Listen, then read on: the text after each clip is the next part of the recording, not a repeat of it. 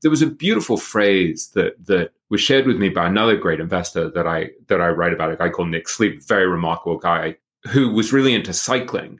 And Nick Sleep talked about the aggregation of marginal gains, which is a very fancy sounding term. But if you unpack it, what he's basically saying is there are all of these places, all of these habits that give you a marginal advantage, right? You eat well consistently, it's a marginal advantage. You exercise consistently, it's a marginal advantage. You meditate every day, 12 minutes a day, 10 minutes a day, it's a marginal advantage. It doesn't, none of these things seem that big a deal on the day, but it's the aggregation of all of these marginal gains. It's when you combine them all that they become very powerful. And then when you combine them all over decades, it's unstoppable.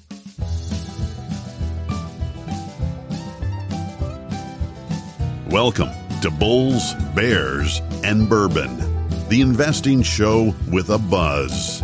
Sit back, relax. Let's take the edge off. Grab a nice glass of bourbon and enjoy. Cheers from your host, James Vermillion. But first, let me kindly remind you, the information in this podcast is educational and general in nature and does not take into consideration the listener's personal circumstances. Therefore, it is not intended to be a substitute for specific, individualized financial, legal, or tax advice. To determine which strategies or investments may be suitable for you, consult the appropriate qualified professional prior to making a final decision. Thanks for listening. Welcome to Bulls, Bears, and Bourbon. I'm James Vermillion, founder of Vermillion Private Wealth. I've read dozens of investing books over the years, but few have been as insightful, well-written, and powerful as William Green's Richer, Wiser, Happier: How the World's Greatest Investors Win in Markets and Life. And when you get the chance to share bourbon and talk to someone like William, you take it every time.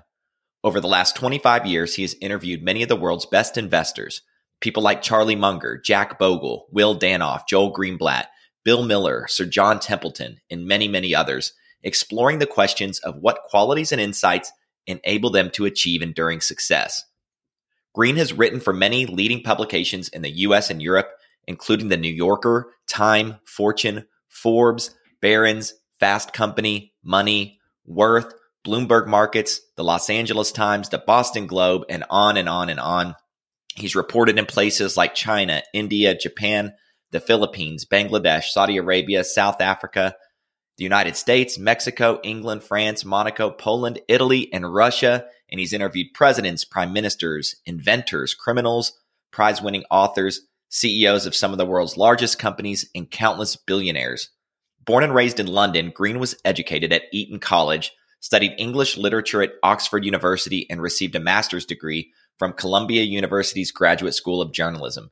During our conversation, William shares some incredible lessons from his interactions with these successful investors and lessons we can all use to invest and live better. He shares stories of incredible people like Arnold Vandenberg, who overcame an incredibly difficult start to life, rewired his thinking, and became a very wealthy man, but more importantly, a caring, giving person.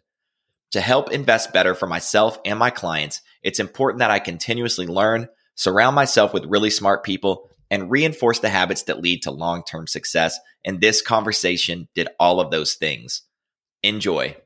William, thank you so much for coming on Bulls, Bears, and Bourbon. I am absolutely delighted to talk to you today. Thank you. I'm thrilled to be here with you.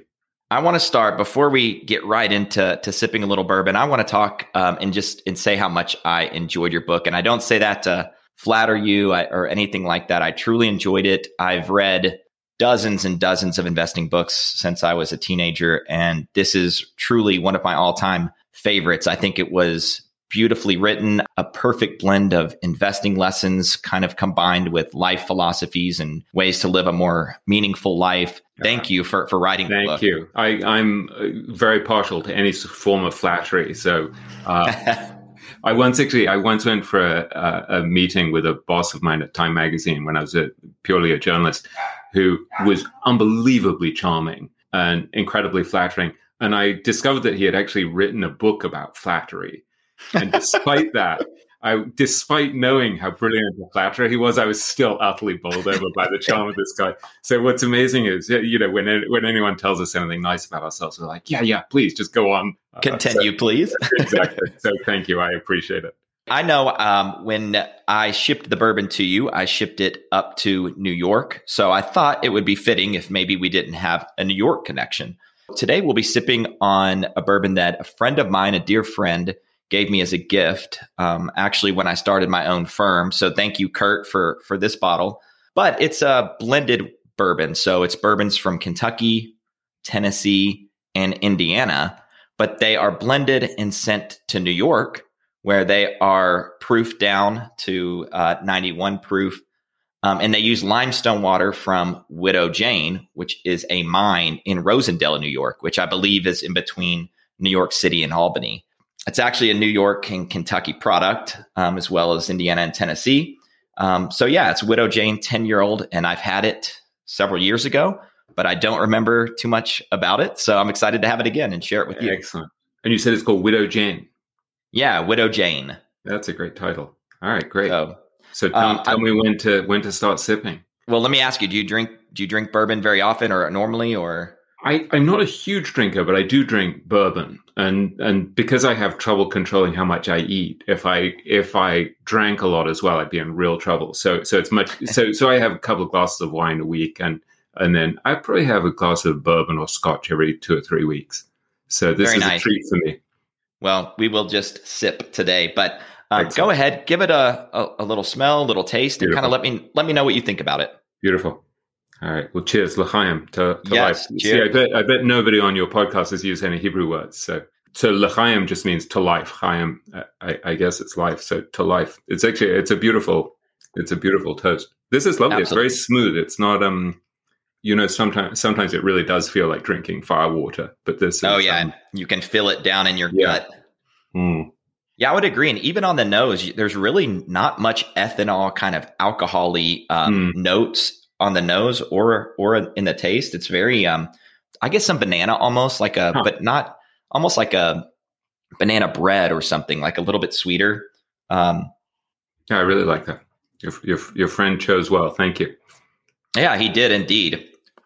Excellent. Well, we'll continue to sip on this. And I want to get right into it because, as I mentioned, I found your book to be extremely just fantastic in a lot of ways. But there was a topic in there that came up really multiple times. And as I read through Richer, Wiser, and Happier, this particular concept is something I've kind of thought about a lot over the last probably 2 years. It's really the concept of simplicity. And I thought about it, previously in regard to investing and really just life, simplifying life and getting down to the things that really bring joy. And I want to read a message or a little passage that I thought was particularly well crafted and kind of hit home for me. Intelligent people are easily seduced by complexity while underestimating simple ideas that carry tremendous weight. I think that happens a whole heck of a lot, especially when it comes to investing. Can you talk a little bit about simplicity? Yeah. And actually, I have a feeling that I stole that particular idea from a friend of mine called Ken Schubenstein, who I write about in the book, who's a very remarkable guy who is a professor of finance, a professor of value investing, I guess, advanced value investing at Columbia Business School for about a decade, and was a hedge fund manager and private equity fund manager, and then quit and became a neurologist, which is an extraordinary thing to do, and has been treating COVID patients and other patients with neurological issues. And Ken, who's incredibly smart, said to me a few years ago that the best investors were people who did incredibly well at school and on the whole, and they tended to be rewarded for solving really complex problems. And so throughout their childhood, throughout their youth, these were the kids who were getting, 800 on their SATs in math. And so, I mean, they were really bright kids. And then suddenly you get into this discipline of investing. And as people like Buffett and his partner, Charlie Munger, who I write about a great deal in the book, say, there are no extra points for difficulty. And so I think I make the point at some point in a kind of semi-facetious way. At some point in the book, I say, it's not like Olympic diving or something like that, where you get the extra point for difficulty. And so one of the things that I found repeatedly in interviewing great investors is that they were looking for what Buffett would call a 2-inch putt, for example, or jumping over a 1-foot hurdle instead of a 4-foot hurdle. And it strikes me as a really profound and important idea that we tend to want to complicate life and add complexity to life. And we do it with our schedules as well, right? We're constantly thinking, let me get busier, let me do more, let me be more productive. And so I'm applying this principle of simplicity, not only in investing, but in every area of my life. And so there's an idea that I write about in the book called The Art of Subtraction, where I'm thinking, okay, so how do I streamline my life? How do I simplify my life? What do I remove in terms of complexity? And I think for your listeners, just to go through this practice of sort of saying, okay, what's most important to me? What do I really care about? And what am I best at? And then you pretty much remove most of the other things. And so while other people are focusing on making their lives more complex and faster and speedier, you're saying, no, let me be really disciplined and kind of almost ruthless about saying, this is what actually matters and what I'm good at. And what I found repeatedly is that the greatest investors are doing this, that they're very disciplined about playing games that they can win.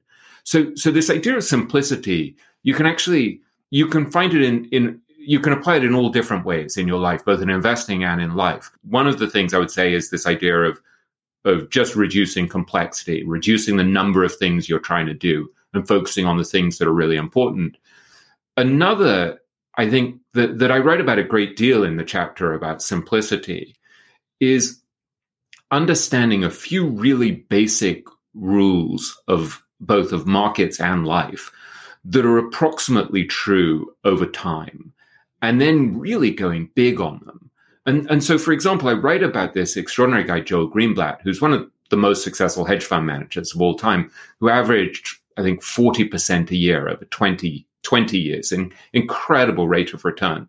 And when I asked Joel, what's the secret of investing? How are you so successful? He's like, look, it all comes down to one principle. He said, it's really simple. All you're doing is valuing a business and then buying it for much less than it's worth. And he said, once you understand that really simple principle, that you just need to value a business and buy it for less than it's worth, it clarifies everything. And it allows you to see that most of what people are doing in the markets is actually silly. It's nonsense. It's a total distraction.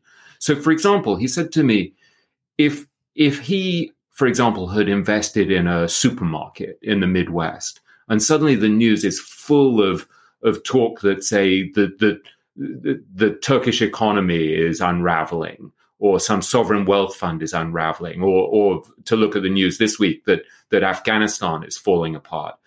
He's like, does it matter to me? If I'm just valuing a business and buying it for less than it's worth, it kind of clarifies everything.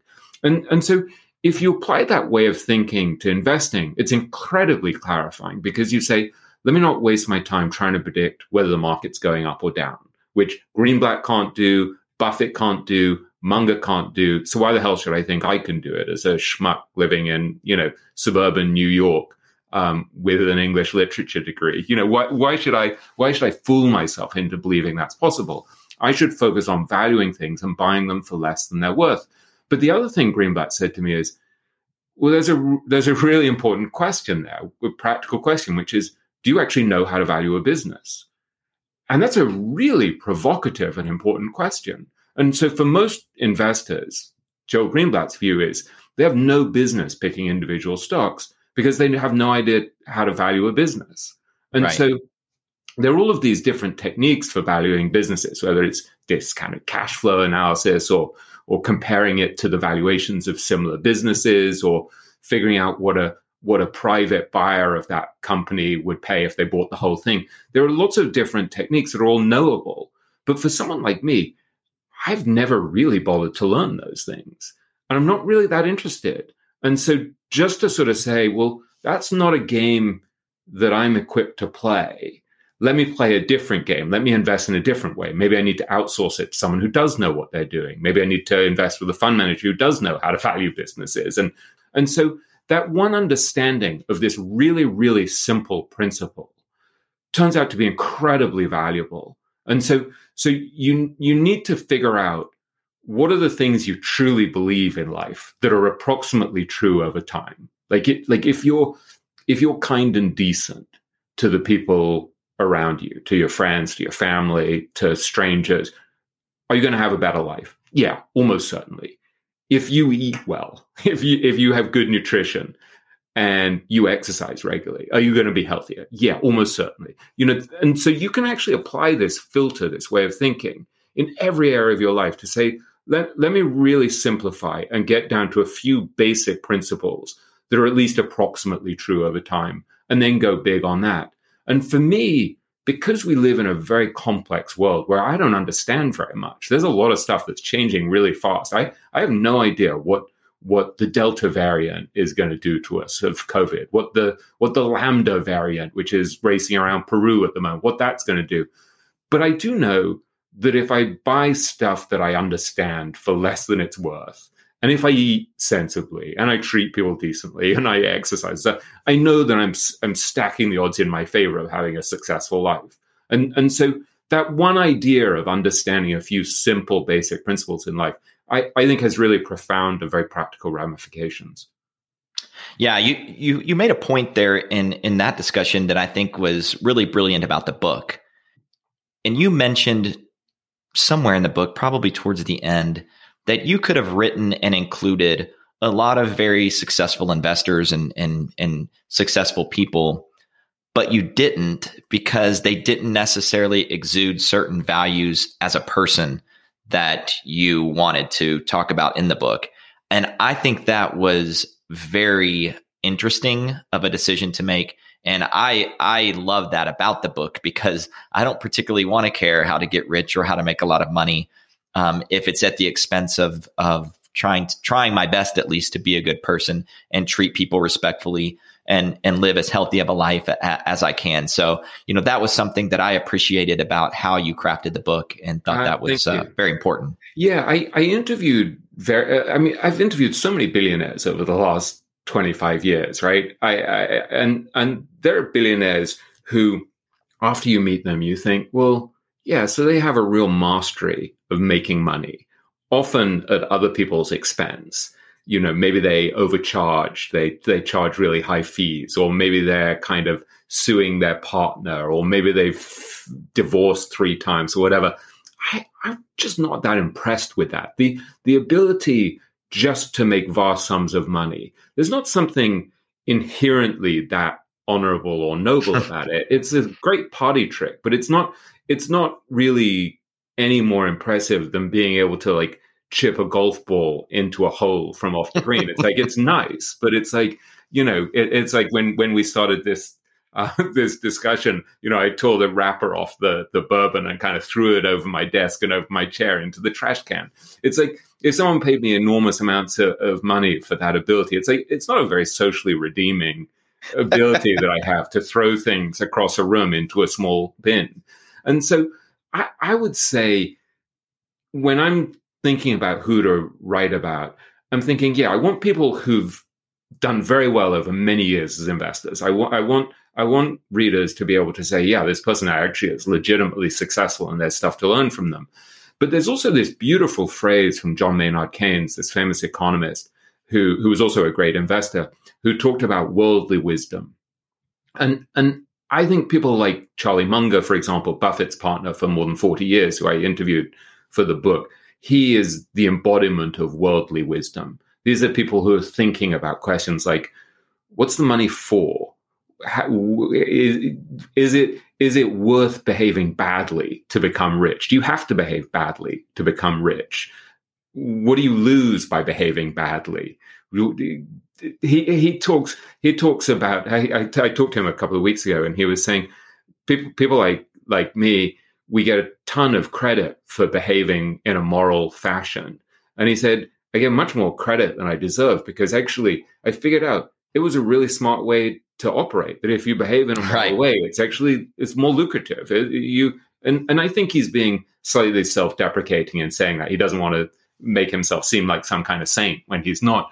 But I think he's thought very, very seriously about these issues of how do you make money and how do you build a life that where you've done it honorably. And there was an extraordinary story where I went to see him in Los Angeles, and when I first interviewed him, and there was a meeting of a company called the Daily Journal, which, in addition to being vice chairman of Berkshire Hathaway, he's chairman of the Daily Journal. So I went for the annual meeting, and I interviewed him before, and then I sat in while he answered questions for hours, and then I got to ask him more questions at the end.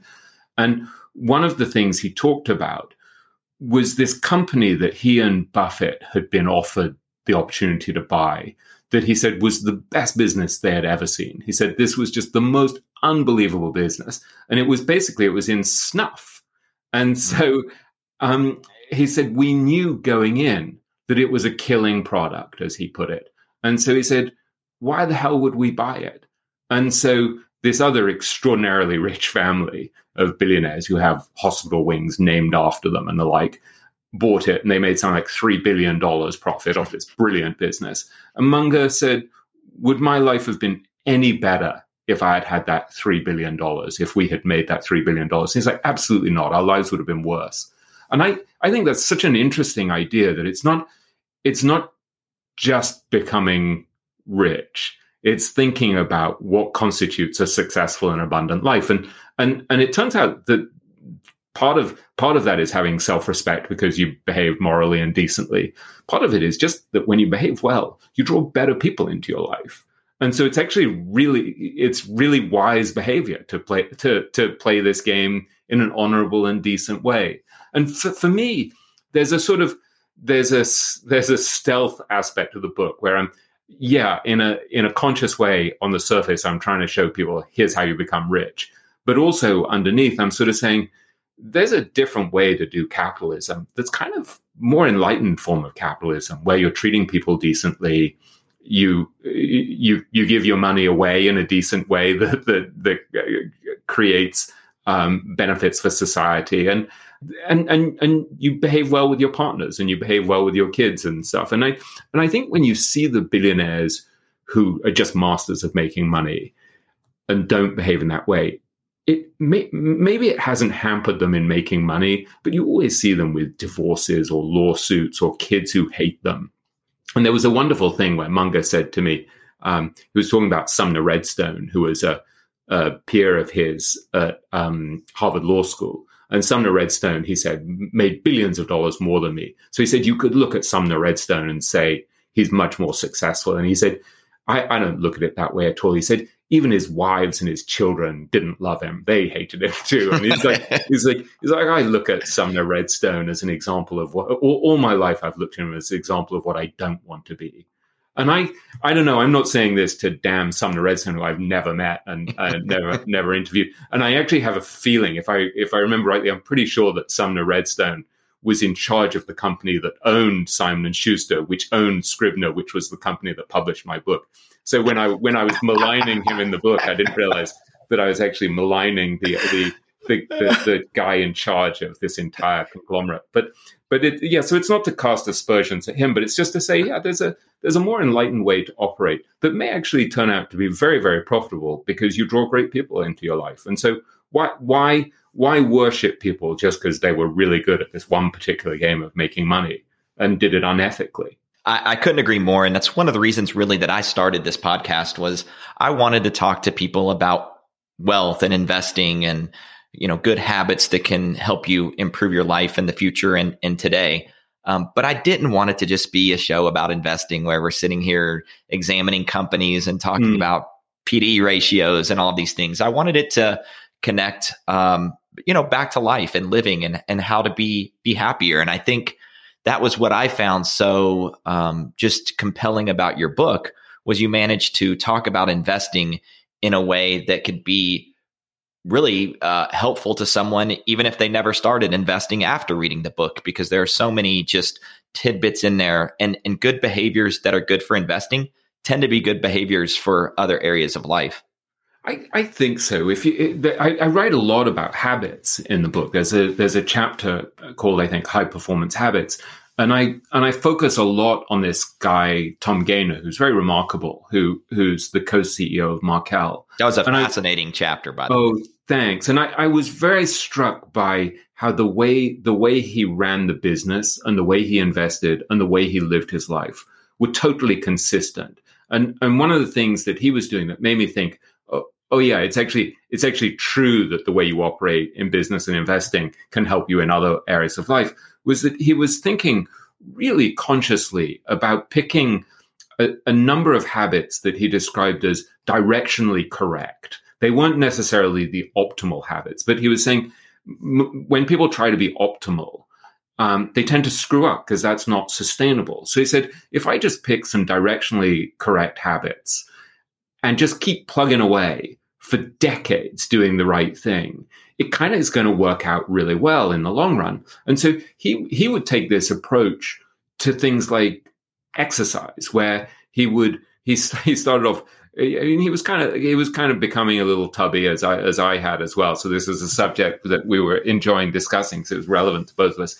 He'd sort of drifted north of 200 pounds, and he led this kind of sedentary life. And he decides, I'm just going to lose 1 pound a year for 10 years. And most people would look at that and say it's absurdly unambitious. But if you think about middle-aged men like myself, we tend to put on 1 or 2 pounds every year. And because of compounding, when your weight is going against you year after year, it ends up being catastrophic. But if you have a marginal improvement, like you lose a pound a year instead of gaining a pound or two a year, it also adds up beautifully. And so he applied a similar approach to the way he eats. So he said when he was a kid, he has a very colorful way of talking. He said he had the eating habits of a campground raccoon. And so he said he would eat like 200 donuts a year. And so he said, I'm not trying to be perfect, but he said, if I can eat 20 donuts a year instead of 200, that's pretty good. It's directionally correct. And what's interesting to me is he takes exactly the same approach to investing. So at a certain point, he said, well, I can't ignore these companies like Amazon and Google and Facebook anymore. You know, they're clearly so dominant and they're extraordinary businesses. And so he started to buy them, but he didn't go crazy. It was directionally correct. He bought a certain amount and he bought them at a pretty good valuation. It wasn't incredibly cheap, it wasn't incredibly expensive, but it was directionally correct. And then he just holds for many years. And so he's just built this kind of very patient way of investing that's directionally correct. This very patient, directionally correct way of exercising, eating. And so that sort of thing, I love that when you find a principle, a way of operating that works both in investing and life. It makes me think, oh, well, this is probably true. This is probably powerful if it applies in all of these different areas. That was one I actually, the directionally correct concept was one I actually had in my notes to talk to you about, because I think it's one of the things, and there are many concepts and kind of different pieces of advice in the book that I am looking to improve on. That was one I actually, when I think about different things, that's one I actually feel like I've done pretty well. I tend to, I've always been pretty consistent when it comes to working out. When I do gain a little weight, I usually get on top of it pretty quickly, and I don't do, fad diets. I just try to eat healthy, because I've found, like you said, it's hard to sustain habits like that for long periods of time. So that's one thing it really resonated, because I'd never heard a term put to that idea. And it's one where I was like, hey, I think I do a pretty decent job of that. And I think it's true across really anything you're trying to achieve, whether it's in investing or any other job or anything else. Staying steady and being directionally correct and staying kind of on the path, even if it's not perfect, will generally lead to great returns or outcomes. He had a beautiful term for this, where he said to me, I'm radically moderate. And I thought that was really interesting. Like, he wasn't trying to be extreme. He wasn't trying to be, a decathlete or an Ironman guy or something. He was just trying to stay fit, stay healthy. He would regularly go to church. He would pray. He had a good community. He had a really good relationship with his wife and kids. He was living within his means. He was doing all of these things that were kind of directionally correct for him, right? Like he got kind of, he got some strength from his faith that helped him in times that were difficult. He was philanthropic. There were all of these ways in which he was just kind of trying to be a really good person and kind of balanced in a holistic way. And there was a beautiful phrase that was shared with me by another great investor that I write about, a guy called Nick Sleep, very remarkable guy who was really into cycling. And Nick Sleep talked about the aggregation of marginal gains, which is a very fancy sounding term. But if you unpack it, what he's basically saying is there are all of these places, all of these habits that give you a marginal advantage, right? You eat well consistently, it's a marginal advantage. You exercise consistently, it's a marginal advantage. You meditate every day, 12 minutes a day, 10 minutes a day, it's a marginal advantage. It doesn't, none of these things seem that big a deal on the day, but it's the aggregation of all of these marginal gains. It's when you combine them all that they become very powerful. And then when you combine them all over decades, it's unstoppable. So if you want to become a fitter, healthier, calmer human being, to do things like exercise, meditate, do yoga, eat well, we kind of know these things. But part of the problem in life is that we're wired to want these very short-term rewards. And so I'm much more cheerful eating 4 pieces of toast than I am getting on the Peloton bike, right? It's like, it gives me that short-term pleasure. And so part of the trick, I think, is, and I write about this a lot in writing about Nick Sleep, is that you have to be willing to defer gratification and to say, well, there are all of these habits that if I stick at them over many years, they're unstoppable. And so I think what you want to do both in investing and life is to look at the destination you want to reach, and then kind of reverse from there and say, okay, so what are the inputs I need to get to this really desirable destination? And so you can apply this approach to everything in life. So you could say, there's a really interesting doctor whose name I'll probably mispronounce, a guy called Peter Attia, Attia, who talks about the centenarian Olympics. And so he's saying, okay, if I'm going to live to 100, what do I want to be like at 100? I want to be strong. I want to be flexible. I want to be able to pick up my grandkids, my great-grandkids. I want to be able to carry stuff up the stairs, all of these different things. So what are the inputs that are required now as a guy probably in his 40s or 50s to get him to that state? Likewise, if you think about your finances, I want to be financially independent and secure, right? I don't need to be worth $50 million. I don't need to be, flying on my own private plane. I just don't give a damn about that. But I don't want to be working for people I dislike. That's really important to me. I don't want to have the financial insecurity of worrying about the next bill, of worrying about whether I can support my kids or my wife or help, pay for my kids' college. So if the destination is to be financially secure and independent, then you have to kind of reverse from that and say, what are the inputs to get there? And so when I asked someone like Tom Gaynor, the co-CEO of Markel, how do you get rich? If you're a regular person, how do you get to that state? He said, well, it's really simple. You live within your means and you invest what's left over at a positive rate of return. And he said, if you do that, you can't fail to become rich. It's like that's key. So you've got to live within your means and invest and ride the upward trajectory of the stock market over time. And he also added, he said something really lovely that I thought was really profound, where he said, in fact, if you're living within your means already, he said, you're already rich.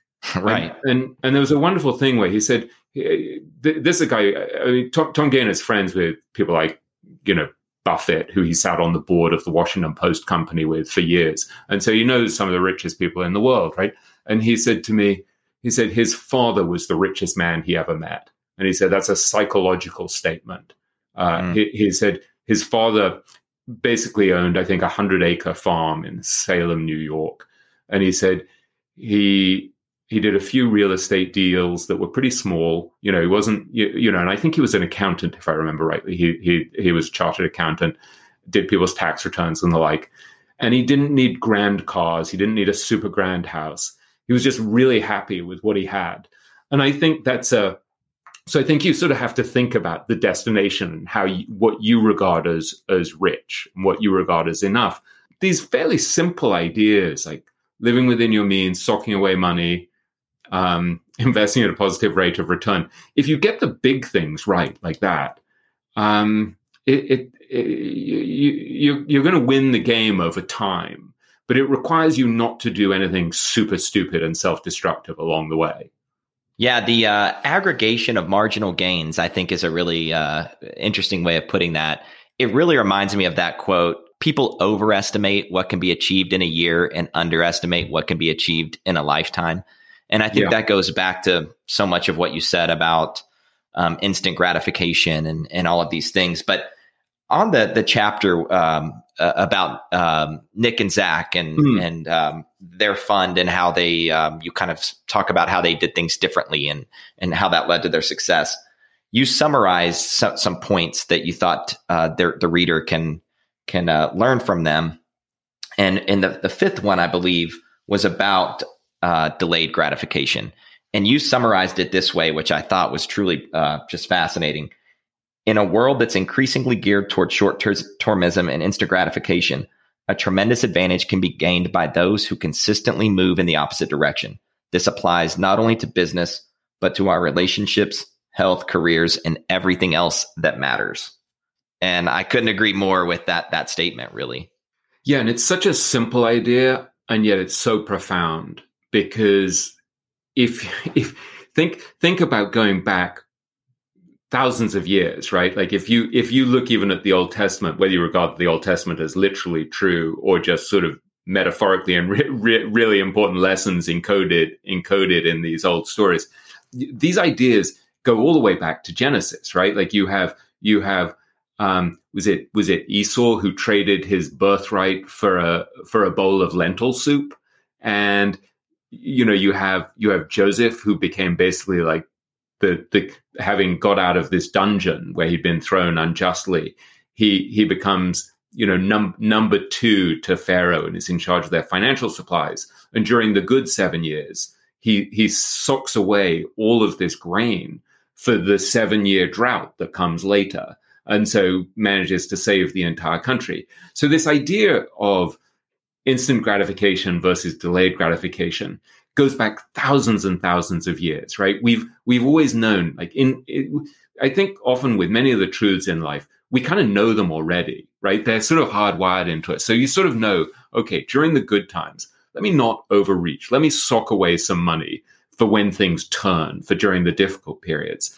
And so I think just keeping that eye on the long term, on your destination, and what's going to help you reach that destination is really, really valuable. And there's a very short section of that chapter on Nick and Zach, who is his partner, Nick Sleep's partner, Case Zakaria, where I talk about this wonderful phrase that Nick used, which is destination analysis, where he applied this idea both to his own life, but also to businesses, where you're saying, okay, let's think about what the desirable destination is. Let's say you're analyzing a company.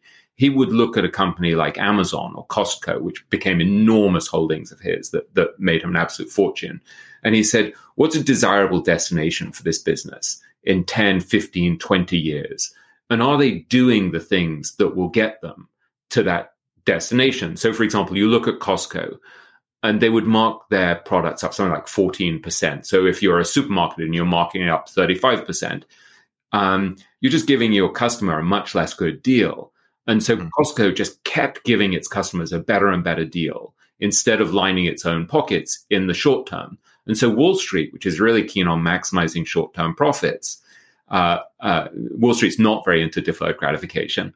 Wall Street kept saying to Costco, no, make more money now, raise your margins. And what Nick and Zach realized is, no, here's a company that's prepared to sacrifice its short-term profits to keep giving its customers a better and better deal. And in the long run, that pays off. And if you look at Amazon, they did the same thing. Amazon kept giving you a better and better deal. So you get your stuff incredibly quickly. It's a really good deal. It tends to be very cheap.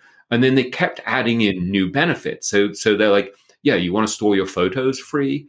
with Amazon Prime, you want free delivery in 2 days. Okay, we'll give you that. You want TV shows? Okay, we'll give you that.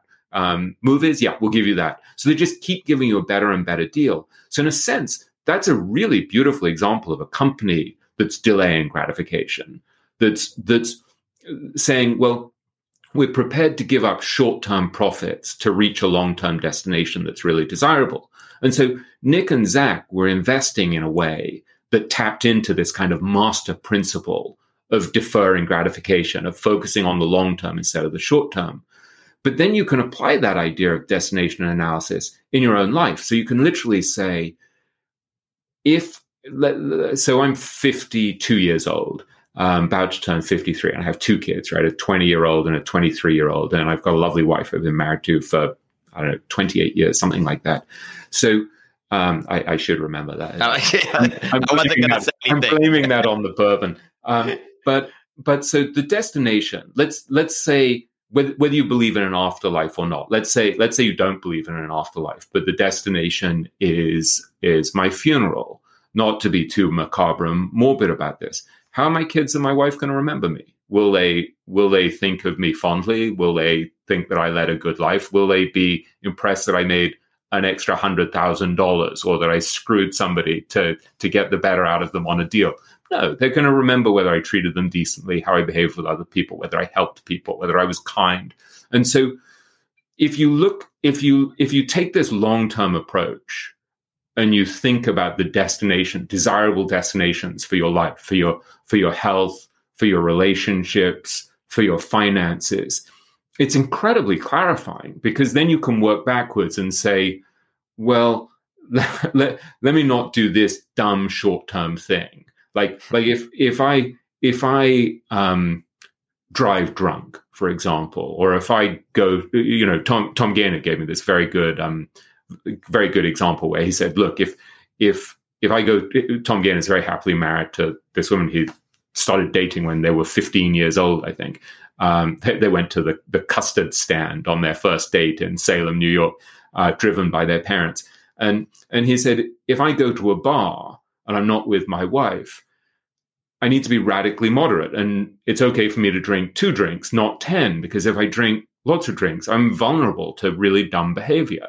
And so he knows that if he wants to make sure that he behaves in a moral, decent way, has a good marriage, has good relationships, he's got to avoid these really stupid behaviors. And he's got to adopt positive behaviors that compound over time. His results compound over time.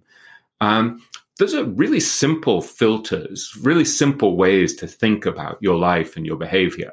And I think they're very clarifying, and they really run through everything, whether it's the way you manage your money or the way you manage your relationships.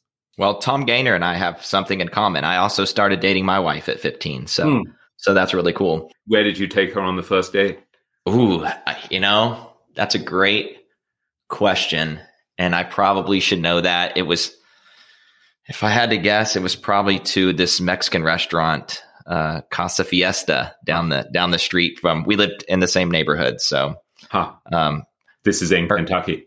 It's in Frankfort, Kentucky, just, 30 minutes from here in Lexington. So we've been together for a long time, and I'm going to have to think about where that first date actually was. Yeah. I guarantee you she'll remember. So yeah, my first date was the only blind date I had ever been on. And it lasted about 9 hours. We went to meet for a drink, and it lasted about 9 hours. And our second date lasted about 2 days. And within about 2 weeks, we were living together. It was it was very quick. When you know sometimes. Yeah, and I was so shocked that anyone was willing to date me. I was like, I'm not letting this wonderful person go. So yeah, and actually, I remember Tom Gaynor talking about marriage, and he was talking about this in a very rational and pragmatic way as well. Where I don't want to misquote him, but it was really interesting to see that even the way he thought about marriage was totally consistent with the way he thought about investing, habits, being radically moderate, he was like, if you have a good wife, why, or if you're dating someone who's really good, why would you be looking around for something better? You're unlikely to find something better. If you find something good, you plug away, and you don't have to be optimal. I've never heard anyone talk about relationships in quite the same way. It's very interesting. That is a little bit strange, but I think 100% true. And just to give you a sense of how much I rely on my wife and how much good she does for me, I'm looking right on my wall. I've got an ideal daily schedule that she printed for me that she picked up from like the male hormonal changes throughout the day. So like This is supposed to give me, so like, 7 a.m. is working out, which for me is tennis or rowing.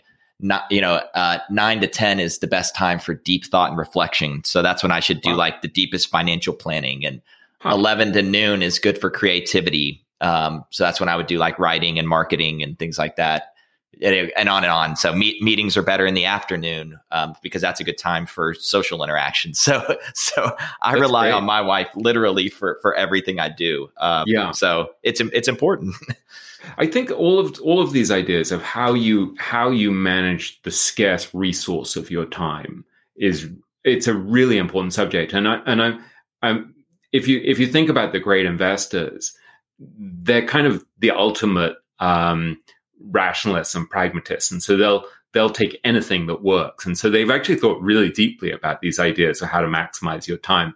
And so a lot of it, I think, is stripping away unnecessary stuff that's a distraction. And so there's a wonderful discussion that I had with Nick Sleep about the type of information that he focused on, for example. And so he said that most people are focusing on information that has a really short shelf life, as he put it, that's perishable information. And so he wanted to spend a lot of his time focusing on things with a long shelf life, information with a long shelf life. So, for example, he would actually not only structure his time that way, where he could be reading books and traveling to visit companies and but he even structured his physical environment to help him do the things that would matter. So he put his Bloomberg terminal on a low stool, basically on a low side table without a chair. I love that. Yeah, that's physically uncomfortable. So Zach, his partner, said at a certain point, you'd be like, ow, my back's hurting. And so you just would move away from the Bloomberg terminal, which was giving you all of this short-term price information. And I mean, it's a powerful tool, but it can be very addictive. And it's making it, and it flashes all of these numbers at you in multicolors that are like a call to action. Yeah. And so if you look at Nick and Zach and the way that they invest, it's much more long-term, much more simple. And they've invested, I mean, now they closed down the hedge fund and returned all the money and just invest their own money now. And they've owned personally and in the fund Amazon for 16 years and counting, and Costco for 18 years and counting. And so if you think about how they've structured their lives just to be thoughtful, long-term, to focus. So when they were focusing on things like, is this business going to reach the long-term destination that's desirable? They've really applied that, right? Here they are 18 years later. And I've right. tried to do that in my own investing life. There's a fund that I've invested in, run by a friend of mine who is a hedge fund manager called Guy Spear, who I helped write his autobiography, The Educational Value Investor. I've invested in that so far, I think, for 21 years. And I often say to Guy, this is a 40-year investment for me. And so just that awareness that you want to shift away from that kind of short-term behavior that most people are engaging in, where they own a fund for a year, or they buy a stock and they trade it, after a day or a week or a month. One of the things that I try and constantly fail to do, but I'm very conscious of trying to do, is I literally say, if I'm buying an investment, I'm not allowed to sell it for 5 years. And I recently violated it and sold a stock that I probably only owned for 3 years. But I think that just that idea of trying to force yourself systematically to be more long-term, more patient, slower moving, focus on the things that really matter instead of the really ephemeral short-term stuff. Yeah. This stuff, it's not rocket science investing. It's like pretty simple, right? you don't need to overcomplicate it. If you get the big things right and you stay in the market and you're patient and you keep your expenses down and you ride the gradual upward trajectory of the market, which tends to go up over time because companies become more productive, the economy becomes more productive, the population grows. Over time, it's gone up despite all of these dips. So if you just plug away patiently and hold your stocks for the long term and don't trade in and out and don't panic at the worst times, and when the market goes down, you add rather than panic and sell everything. Get those basic things right and live within your means. You're pretty much golden. You don't need to overcomplicate the game too much. I agree. I mean, that's the biggest concept that I talk to my clients about is, yes, what we're invested in is part of it, but the most important part is doing the simple things and avoiding the destructive behaviors that'll really, crush the goals long term. Things like getting in and out of the market and panicking when things are getting bumpy because of, geopolitical, events and things like that. It's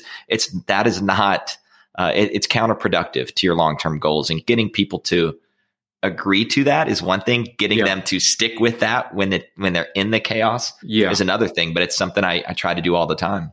I think it really helps if investors understand the basic rules of the game, so they know here's what works, here's what doesn't work. There's a beautiful line from Charlie Munger where he said, "I observe what works and what doesn't work and why."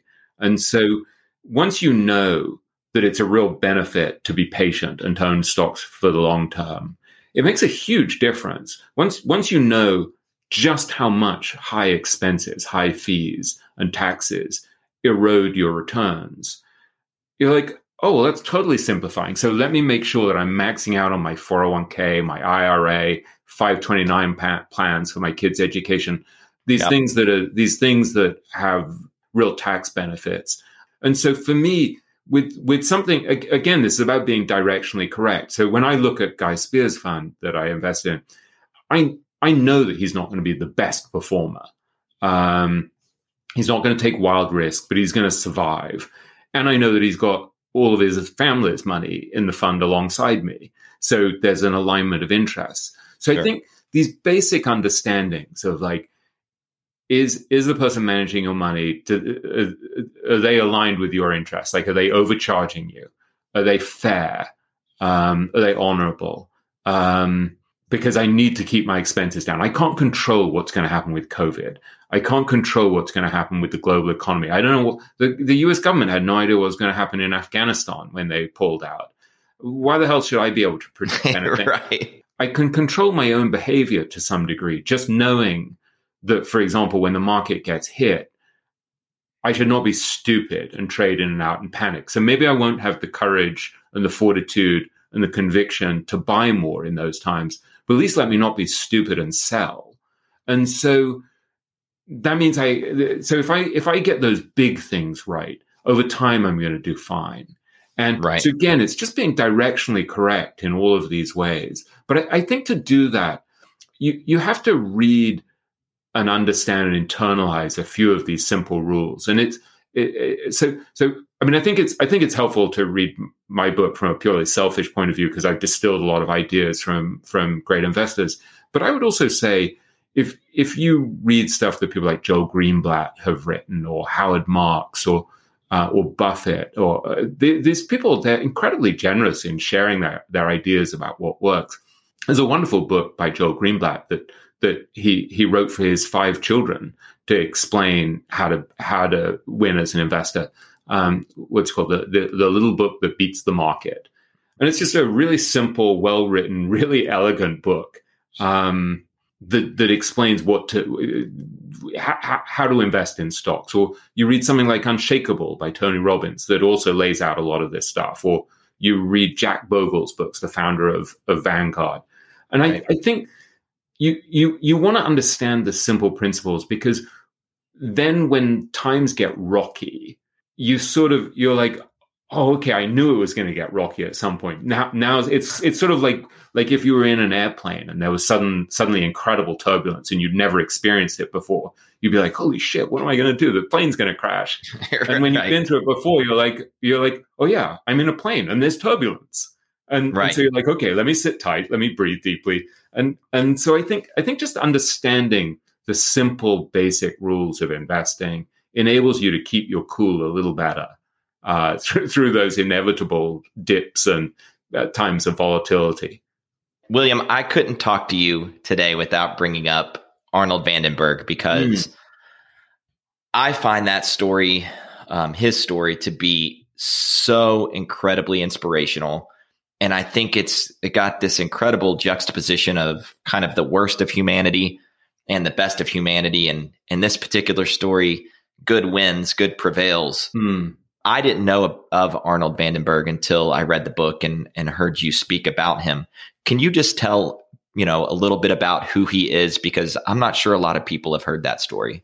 Yeah, I very consciously decided from the beginning, I think, that I was going to end the book with Arnold van den Berg, because I wanted to say to people what actually constitutes a truly successful and truly abundant, truly prosperous life. And when I look at Arnold, I think, yeah, that's about as close as you get. And part of what's so striking about Arnold is that he was dealt the worst possible hand of anyone. So if you look at a lot of the great investors, they went to Wharton or Harvard Business School or Yale. They were super smart. They had loving parents. They were given great educations. They have really high IQs. In a sense, they were born pretty close to the finish line already. Whereas Arnold was born into a Jewish family during the Holocaust in Amsterdam on the same street as Anne Frank. And so he spent the first couple of years of his life in hiding behind a fake wall in the house of a family called the Bunts, a Christian family who hid his parents and him and his brother Sigmund. And at a certain point, his parents realized that if Sigmund or Arnold cried while the house was being searched by Nazis, they would all get killed. They would basically be taken to Auschwitz, and the women and kids were the first to get killed. And so they took this desperate gamble where they got in touch with the Dutch underground, and a 17-year-old girl who didn't know the family risked her own life basically to smuggle Arnold out of Amsterdam across the countryside into a rural orphanage where he spent the next few years of his life. And so Arnold basically virtually starved in the orphanage. And so, they had no food at all. And by the time he was about 6, he said to me that he couldn't even walk. He basically was shuffling along on his knees. And his parents were both sent to Auschwitz and amazingly survived. And they came to pick him up when he was 6, and he didn't even recognize them. And he said, I didn't care. I just was so desperate to get out of there. I would have gone with anyone. And his dad was scared to pick him up because he was so fragile. He was just skin and bones and would have died a few months later. And so he starts with the worst possible life, right? And he felt that he had actually been abandoned by his parents. He felt that his mom didn't want him. He didn't understand emotionally that they had to send him and Sigmund away. So he felt abandoned. He was separated from Sigmund, his brother, who stayed on a farm with this couple who were childless and adopted him and looked after him. So he was separated from everyone he loved, had no food.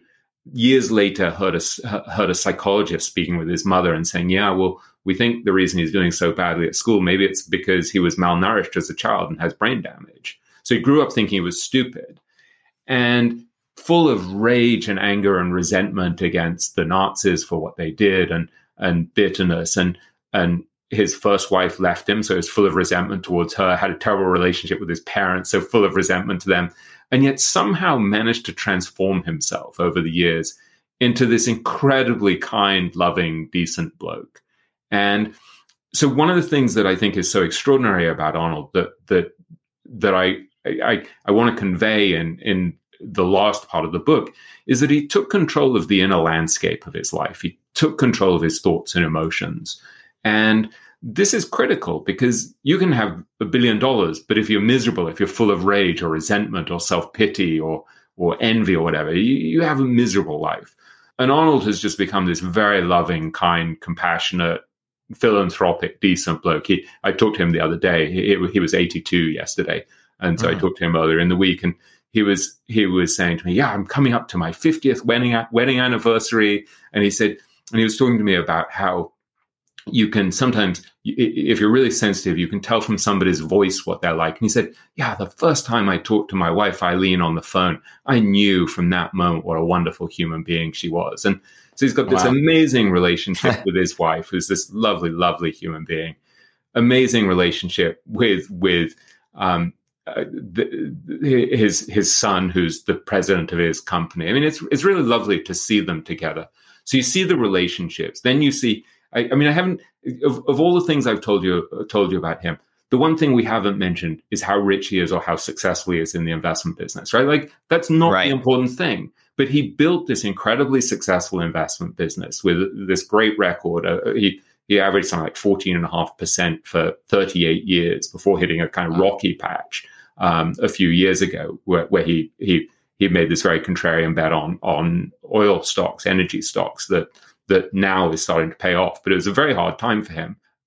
But the most important thing wasn't the money. I mean, he at one point, I think lots of people were trying to buy his company at his peak. And he was like, why would I sell my company to people who are going to take advantage of my clients? He's like, I'd rather close it down than make $100 million selling the company. So he was very ethical, very decent, very common sense investor. He taught himself to invest he barely made it through high school. He didn't go to college. He taught himself to invest by studying Ben Graham and learning all these common sense rules about buying things cheap. He was very disciplined, very ethical. And so in some ways, I just regard him as a really wonderful example of a life well lived. He's someone who's surrounded by people who love and admire him. I keep getting letters from people saying, oh, Arnold did this to help me, or, oh, I've been a client of Arnold's for so many years, and I'm so happy that I met him. Everyone you meet is happy to have Arnold in their life. And so, and I am too. I mean, he's been an incredible force for good in my own life. And so that's why I end the book writing about him, is because I feel like he embodies a kind of deep wisdom. And in fact, I sort of wonder, I'm just dipping into the books on my shelf. I wonder if I could find a passage, if I can find it really quickly, because when I looked at this, I've written about all of these incredibly smart people. And there was something that I read recently in my book from him. It's one paragraph that's a quote from him. And I was like, this is deep wisdom. Here's a guy who's kind of figured out life. So I'll read you this one paragraph. Actually, I'll read you two paragraphs, so that's okay. Once he felt completely secure about his financial future, no amount of money he could earn would make any difference to him. I'm the richest guy in the world because I'm content with what I have, says Vandenberg. I feel wealthier, not because I have more money, but because I've got health, good friendships, I've got a great family. Prosperity takes all of these things into consideration. Health, wealth, happiness, peace of mind. That's what a prosperous person is, not just a lot of money. That doesn't mean anything. He recalls a former client with $10 million who was so eager for the money that he would call me collect to save a few cents. The most important thing people need is love, says Vandenberg. And the less love they have, the more they need these material things. They look for money, for some accomplishment, or something external to validate them. But all they need to do is be loved and to give love. You know, my wife never knows how much money we have. She never cares, and she never thinks about it, other than how she could use it to spend it on somebody else. So you read that and you think, incredible. That's a guy with deep wisdom. And so for me, he's a role model in life. And I look outside in my garden and I see a trampoline that he sent me, and I look around my study where I'm at the moment and I see books that he sent me. And this is a guy, his hobby is to send people books, because he says with a book you can actually change somebody's life. And he's like, what could be better than that? And so he's someone who, he's been financially successful and he's become financially secure, but it's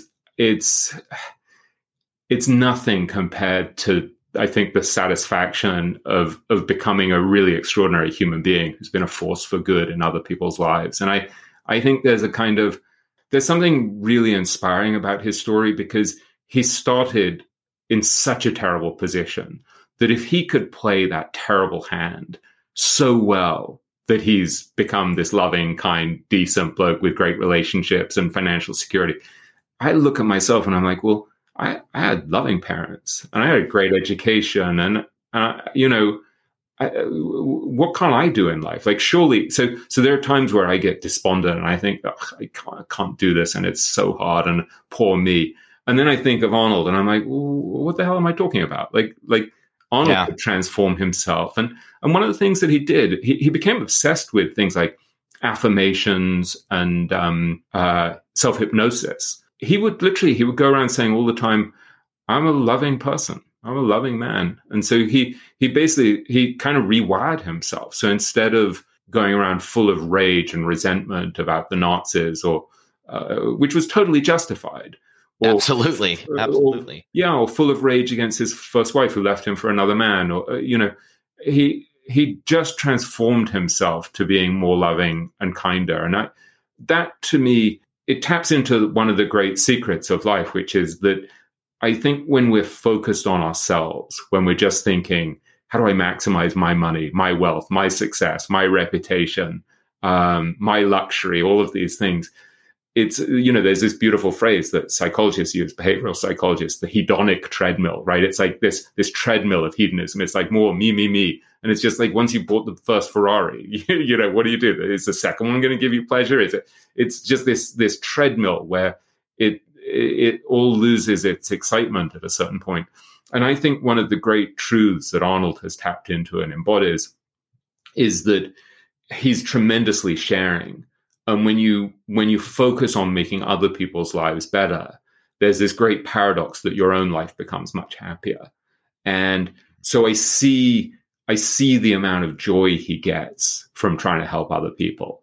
And that, to me, again, like most of the great truths in life, is pretty simple, right? It goes back to what we said at the start of the conversation, that intelligent people are always looking for really complicated solutions. It's like, no, be more loving, be kinder, and stop telling yourself, giving yourself messages that fill you with resentment and a sense of victimization. Instead, he's constantly telling himself, no, like I'm loving.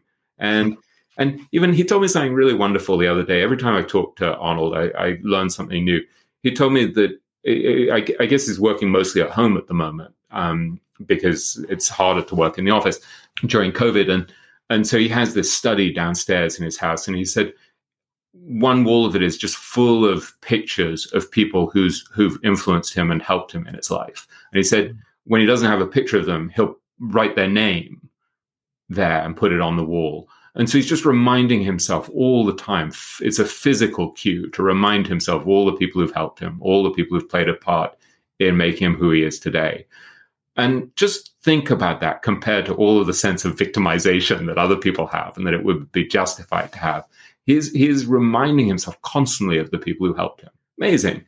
I think it's a great idea. And I think it's just another simple but brilliant way where you can kind of rethink how you view life and hopefully come out of that with not only a better situation for yourself, but the others around you. And I've never talked to Arnold. I would absolutely love to talk to him sometime. I think that he's just brilliant and could learn a lot from speaking with him. But I see him as a role model, and I've never talked to the guy. Absolutely. And I see you as a role model, thank you. Just from reading the book and talking to you. So if you saw my behavior, you'd be less convinced.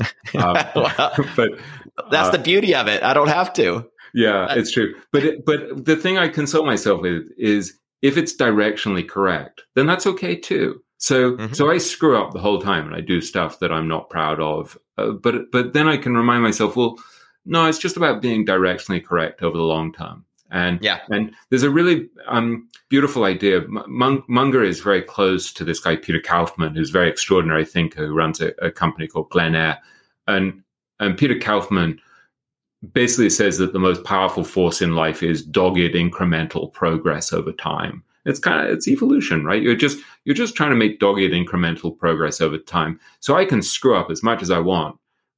Hopefully less and less, but so long as I'm making incremental progress over time, that's pretty good. And Arnold said to me once, I'm going to be working on self-improvement until the day that I die. And there's something really lovely about that. Like, here's this guy who's 82 years old, who's done so much work on himself, and he's still trying to improve the whole time. And he'll call you and he'll say, yeah, I figured out something really important about the subconscious mind, about how to reprogram the subconscious mind. And he's like, yeah, it's taken me 45 years really to figure this out. And 45 years studying the subconscious mind. And there's something really wonderful about that. When you see someone like that working continuously to improve, you're like, oh, well, that's pretty inspiring. Let me be better. Let me be continuously working. And in fact, I'll just give you one final story. After I talked to him the other day, this gives you an example of how important it is to have good role models, good examples in life. So he was talking to me about how he used to get in fights the whole time when he first moved to East Los Angeles. And he was this very kind of emaciated kid in a really tough neighborhood in East Los Angeles. He used to get beaten up a lot. I mean, his first day at school, his mom dressed him in like lederhosen and like impeccable clothes, and he got beaten up at school 3 times. And poor kid. Unbelievable. And when he first told me that, I burst out laughing, and I felt very guilty. and then he, so he was telling me that he got in this fight that really changed his life, where someone beat him up really badly. I write about this in the book. Someone beat him up really badly, and he offered no resistance. And when he got home, he looked at himself in the mirror, and he's like covered in blood and just totally beaten up. And he's like, well, actually, that wasn't so bad. He's like, I was so terrified. He said, I wouldn't have been more terrified if they put me in front of the firing squad. And I offered no resistance. And then he thought, well, so I'm going to offer resistance in future. And so the worst thing that had happened, the thing he was terrified of, being beaten up, happened. And then he was like, so actually the real problem was the fear. And so he said, once you overcome the fear, he said, really what you discover is that after the first 4 or 5 punches, you don't even really feel it. He said, the body kind of shuts down and you don't even feel the pain that much. And so he said, I stopped being frightened, and then I started to fight back. And so he became kind of this fearsome fighter. And so he was talking to me about fear and how the real problem was fear. And this sounds like such a minor example, but I'm in this kind of Peloton bike competition, right? And there's this ride that's just like brutal. It was like the worst ride in this 6-week competition. And I was going to avoid doing it because I'd done 2 rides the day before that were like an hour long and 45 minutes long, and I was just knackered. And I talked to Arnold, and I'm like, shit, I'm going to go do this bloody ride that I really don't want to do, that I was really afraid of because it was going to be painful. And I just spent the whole time thinking about like leaning into the discomfort and being kind of comfortable with the discomfort. And it became kind of this weirdly joyful thing. And that was entirely inspired by the fact that Arnold had just talked to me about how he learned to deal with his own fear. And it's just a really small example, but when you pick good role models, they help you in so many ways, right? Buffett always talks about how he was really blessed by his heroes, that they just taught him everything, whether it's his father, who he admired hugely, or Ben Graham, who was his great teacher. And one of the things I'm trying to do in the book is to help you find good role models, and they're good role models for me, right? I mean, I'm doing personal therapy. I'm not just sharing these ideas. I'm looking at these people and I'm saying, yeah, I want to be more like Arnold. I want to become more loving. I want to become kinder. I want to deal with my fear better, my anxiety better, become more sharing, more philanthropic. And I think when you pick really good role models, it just gives you this tremendous guidance. It's like Monish Pabrai, one of the people I write about, who uses the phrase "bowling with bumpers." Right, when you have the bumpers on the side of the bowling alley, so your ball is less likely to go the wrong direction down the chute. Having really good role models, whether it's a Tom Gaynor or a Nick Sleep or a Charlie Munger or an Arnold Vandenberg, gives you a tremendous advantage. It is like rolling with bumpers. You're like, oh, well, let me not do that at least. Let me not screw up in that way. I can see from their lives, this is what works. And I do want people to know, it's not as if the book presents these all of these men as these just perfectly moral and ethical people who never screw up. I mean, I don't want people to avoid the book thinking like this is where I'm going to be preached at for the length of the book. You talk about, and they share many of the trials and tribulations and turmoil that they found themselves in personally and professionally. So I just wanted to make that clear. No, we're all deeply flawed, and they're no exception.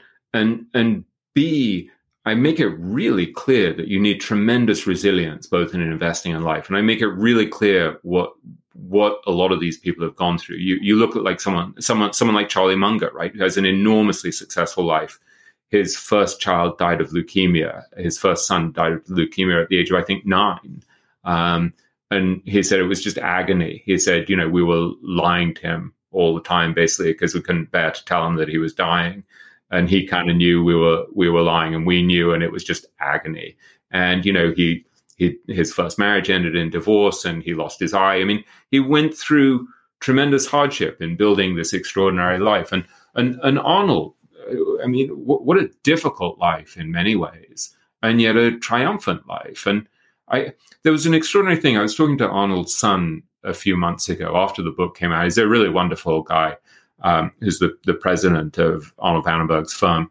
And he was saying he had gone through a difficult period early in his career. I think he was in real estate, and it just wasn't going well. And he said to his dad, was it always easy for you? Were you always successful?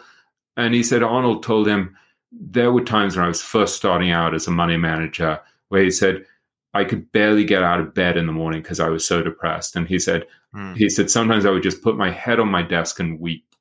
And what an extraordinary thing. Here's this guy I'm presenting as, maybe I'm kind of claiming that it's the most successful life of all of the investors I'm writing about. And yet it also included being hidden as a child, being in an orphanage where he's starved, being separated from his brother and his parents, being malnourished, being beaten up at school, not going to college, being left by his first wife, starting his business as a money manager at the age of something like 35, with no clients, no money, no savings, no office, no track record, no degree from a business school, and so depressed that he would sometimes just put his head on the table and weep. And the reason that's important is because we all go through these difficult periods. And I think when you look at very successful people and you realize that it wasn't a straight upward trajectory, that's really heartening to know. Because there are times when I've been in total despair about my writing career, or there was one point where without wanting to be self-congratulatory, the book's been really successful. It's done really well. It's well received. There was a time where I was writing it where I was literally sitting on the floor of my kitchen, sort of with my head in my hands, thinking, there is no fucking way I can finish this book. And my daughter, who is now 20 and was probably 16 or 17 at the time, was literally the one comforting me, because she would come home from school and I would be writing or despairing about the writing. And she's the one kind of coaxing me through the pain of writing. And when you know that it's not a straight upward trajectory, I think it changes your attitude towards your own pain. And so there's a beautiful line from a guy called Matthew McLennan that I wrote about in the book, in a chapter about resilience. It's called The Resilient Investor, where he says you have to survive the dips. And he says both in investing and life, you want to position yourself to benefit from the upward trajectory of mankind, the forward progress of mankind, but you have to position yourself to survive the dips. And that simple idea of surviving the dips had a profound effect on me, because during those periods where you're depressed or you feel overwhelmed, or your relationships aren't going well, or you're struggling with your job, or the market's getting killed and your portfolio's been hit, or you got laid off or whatever, just to know, okay, all of these guys have gone through this. Nobody, however rich, however powerful, however handsome, however successful, however admired, they all go through the ringer. And knowing that is very comforting. It gives you strength. And you also write a lot about what you can learn from these great investors, just about how to be more resilient, about what their attitudes of mind are towards these difficult periods. And there's a wonderful thing from Charlie Munger where he says it's good to view life as a series of adversities that give you an opportunity to behave well or badly. And that's a really nice model, right? I mean, maybe it's a little negative to say life is a series of adversities, but the idea that it's a series of adversities that give you an opportunity to behave well or badly is a really good one. And it's our choice, right? We take control. We don't have control over all of our external circumstances, but we do have a great deal of control over our state of mind. So these habits like meditation and exercise or prayer or helping other people, all of these things that get you out of your own funk and enable you to build emotional resilience, they become really important, I think. And so one of the reasons why I write about that stuff is I think it's really important as an investor because you want to survive turmoil. But it's also really important in life because all of us go through these periods. COVID is a perfect example.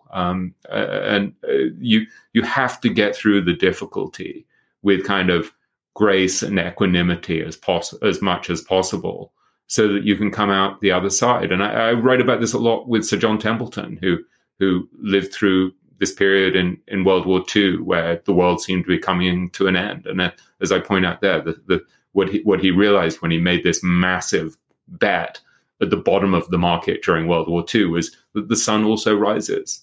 And right. So this whole theme of how you deal with adversity and how you become more resilient and how you achieve equanimity, I think is a really essential component of a successful life. And so when you look at your life, all of these different ways in which you want to build success and have a truly abundant, truly prosperous life, it's the money is part of it. Having security, having peace of mind, you want to handle that well. It's not unimportant. It's not superficial to want to have wealth and independence and security and to be able to provide for your kids and to have a secure retirement. That's important. But as Arnold said in that quote that I read you, that long passage that I read you, it's also about health, relationships, philanthropy, sharing, all of these other things are what make for a truly abundant life. And so in finishing the book, that's what I wanted to emphasize. I didn't want to tell people, oh, here are the rules for getting rich, and then kind of leave it at that and be like, yeah, I've spent 25 years interviewing 50 legendary investors, and this is all I managed to come out with is to tell you how to get rich. It's like, no, I want to share what they figured out about how to deal with difficult times, what constitutes a truly abundant life, whether it's worth behaving morally, whether it's a disadvantage to behave morally, which I think it's abundantly clear it's not. It's helpful to behave morally. Your relationships, critical. So your peace of mind. So once you have clarity on this, because you've studied all of these great investors, at least you know sort of the playground in which you're playing. So we're all going to mess up. We're going to make mistakes. We're going to get off track. But at least you're like, oh, that's the game. So if I'm just maximizing my wealth, but I'm spending like crazy, or I'm treating my family badly, or I'm neglecting my friends, it's like there's something. There's a kind of short circuit there. So I think that's why I study the great investors is so you can not because I'm trying to lionize them and make out that they're perfect, because they're truly not perfect. But it's to say, here's how you play this game in a wise and sensible way. Brilliant. And I ask this question to every guest kind of at the end of the show.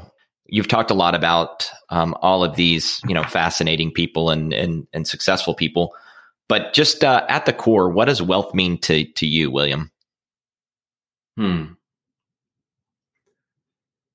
For me, it's really, really important to have the freedom to work with people I like and who I admire on something that's valuable and worthwhile and interesting and serves other people in some way. And that freedom, that independence, is a really critical component of wealth. I've worked for people I didn't like or didn't admire before, who I thought were bullies or not particularly talented. I've also worked for people who are unbelievably talented and wonderful people. But But for me, given the quirks of my personality, the independence and the freedom to do what I want to do in the way that I want to do it is really, really important. And in some ways, this book was a kind of perfect example of it, because it took me probably 5 years to write the book, which is insane. I mean, I was so obsessive about it and really trying to create something that potentially would be enduring and would help a lot of people over a long period of time.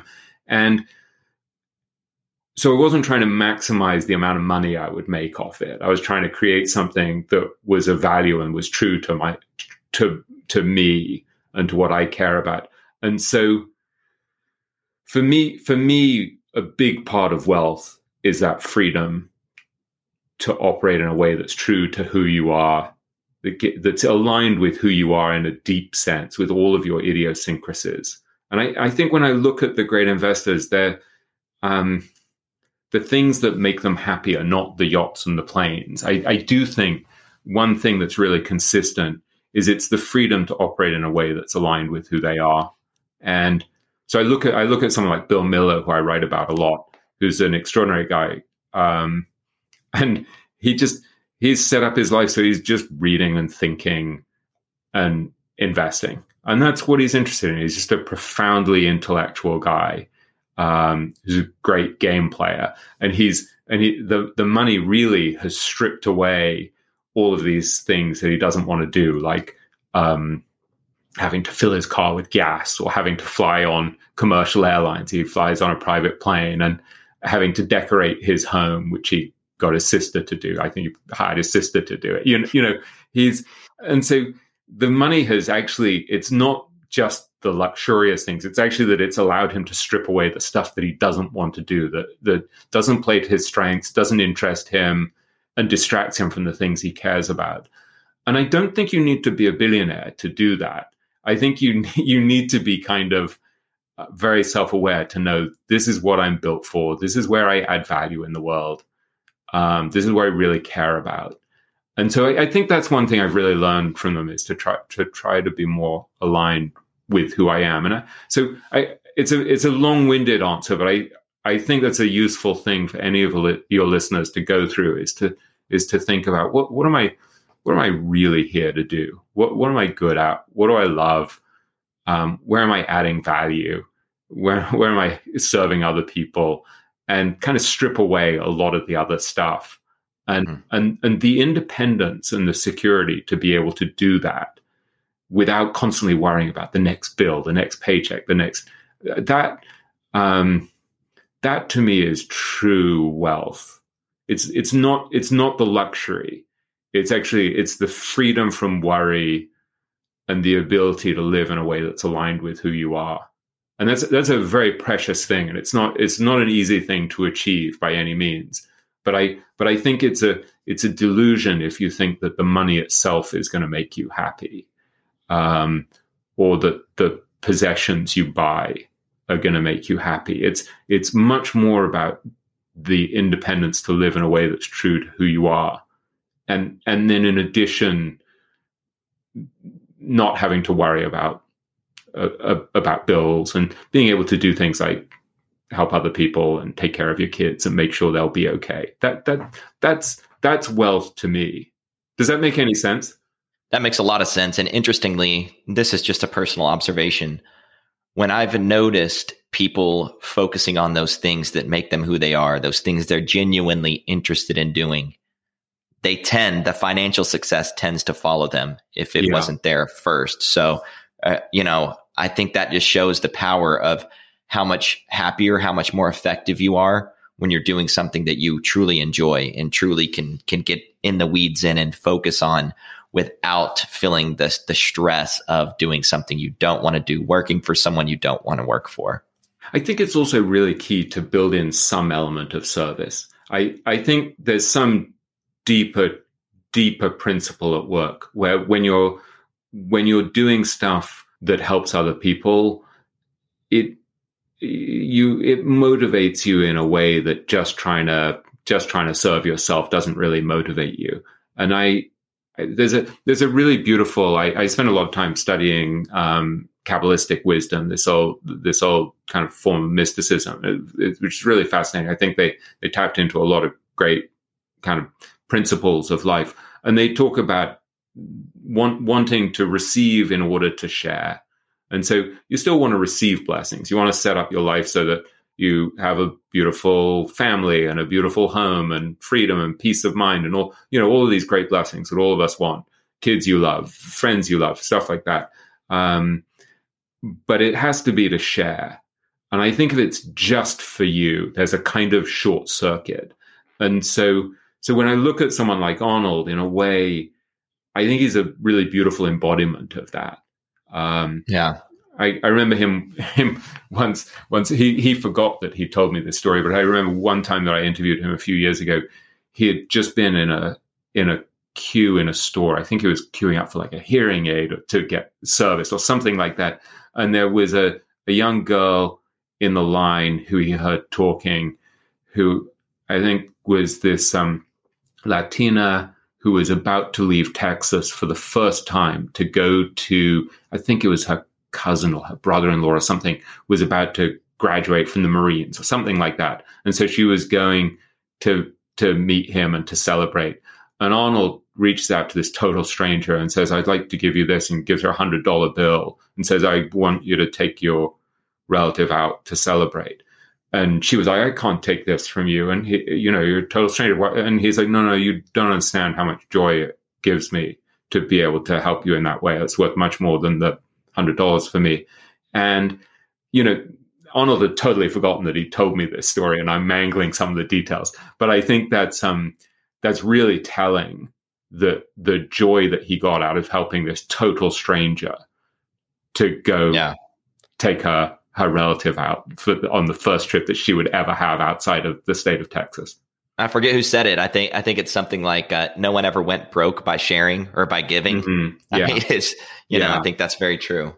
And this one thing that he reminded that girl of was something that had happened to him when he was very young, when he was a teenager. And I write about this in the book, where his father was a very, very tough man, made him support himself from the age of 13.